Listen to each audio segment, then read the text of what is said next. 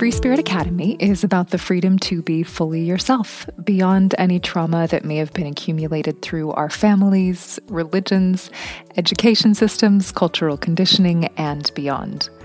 Our bodies hold our trauma, but they also hold our truth. My name is Randy Moss. I practice eating psychology coaching and somatic experiencing, and I'm grateful that you're here for these talks and conversations.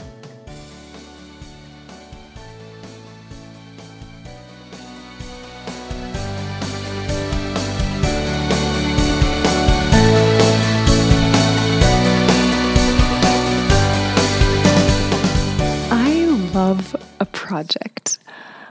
I love working towards something, and I think that that's pretty human. But for a long time, my body was my project. I grew up in this very holistic Seventh-day Adventist vegetarian home, and we used homeopathy and natural remedies, and we drank carrot juice and ate homemade bread. And to this day, I love the taste of barley green powder because I have these early memories of drinking it as something that would support my health. And I wanted to know all about the supplements in the kitchen cupboard and what they would do for me. And I wanted to be strong, so I would eat spinach straight out of the can, like the entire can of spinach. There was an early connection with the fact that what you eat has an impact on how you feel. And I didn't know that I was a sensitive kid, but I was a sensitive kid, and I felt that. Simultaneously, alongside all of this, my relationship with food was also kind of weird. We had rules about not eating in between meals, which was something I also definitely heard repeated at Adventist health seminars that I took very seriously. And there were good foods and bad foods. And at some point, I started sneaking and hoarding food so that I wouldn't get in trouble. And it wouldn't have been a huge deal, except around 12, my body started to change. And that weight could be an issue became forefront of my mind and a primary obsession. What had been a natural curiosity about being well and loving food became food restriction, dieting, cleansing, binging, purging, and always scheming about how I was going to lose weight and transform and what life would look like after I did. After leaving Christianity when I was around 20, all of my purity culture conditioning got funneled into food. I felt good about myself if I was eating light and clean, and deeply shameful if I wasn't.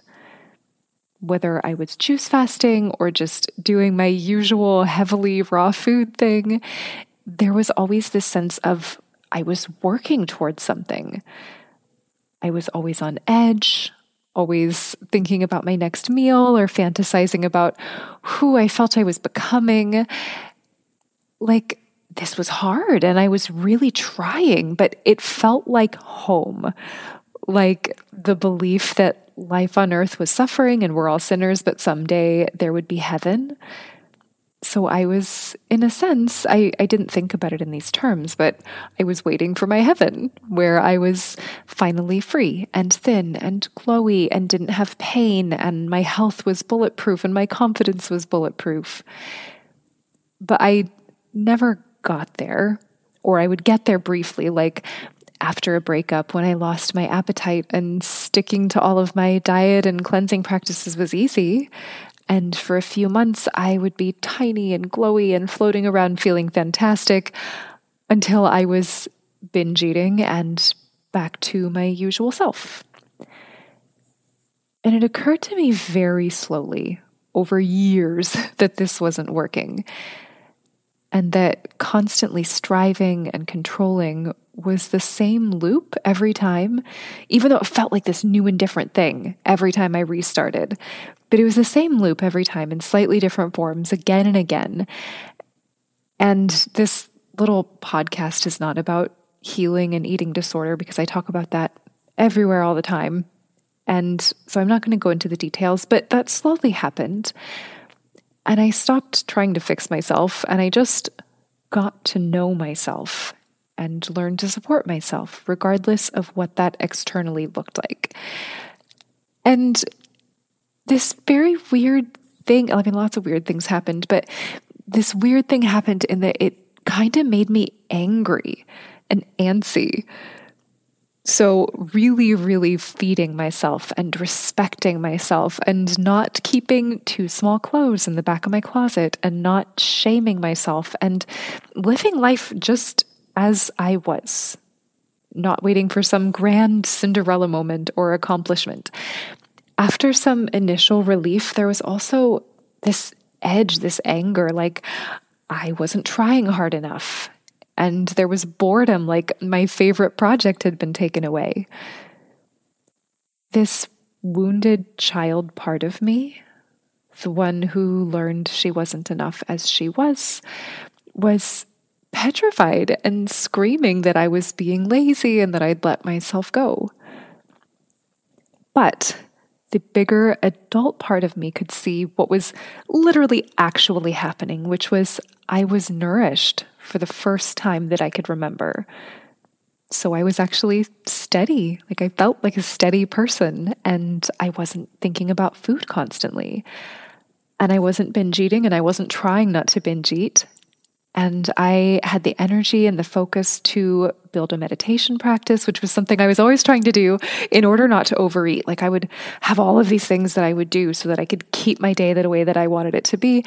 But I was able to actually build a practice that wasn't about achieving some idea of enlightenment or achieving anything or controlling myself, but rather it was just about being with all the big feelings that were coming up now that my body wasn't my project.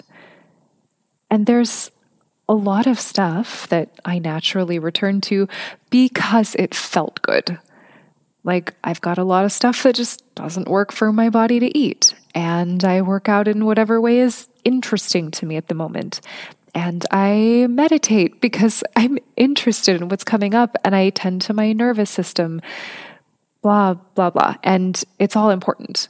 But just because it feels good, literally just because it feels good. And this pattern of body being a project is deep and old and not entirely like inherently bad and wrong. Because also living in a sensitive body with chronic illness means that in any flare, I can get this surge of excitement about the fix-it project I have. Like, what set this off? And what is my body saying? And do I need to do some new protocol?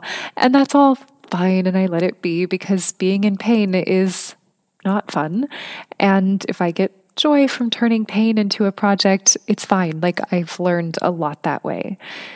And it's also been this lifelong interest, this human experience in this body and supporting and exploring that.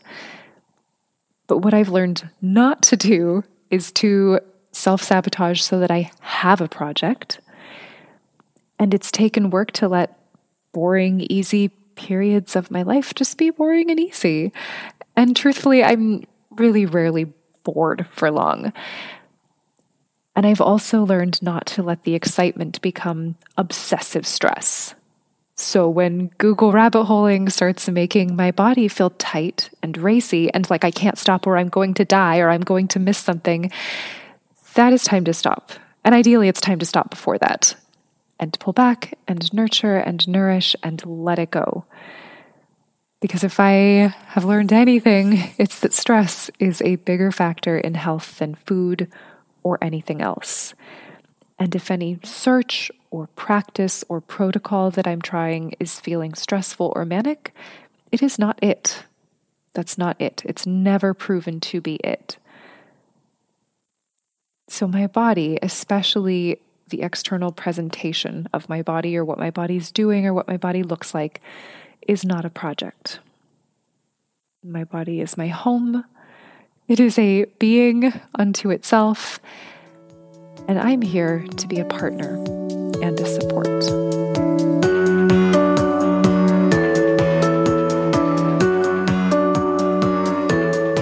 I hope you enjoyed this episode. For more updates on courses, classes, one-on-one mentorships, and more, go to randymoss.com, RANDEMOSS.com. And thank you so much for listening.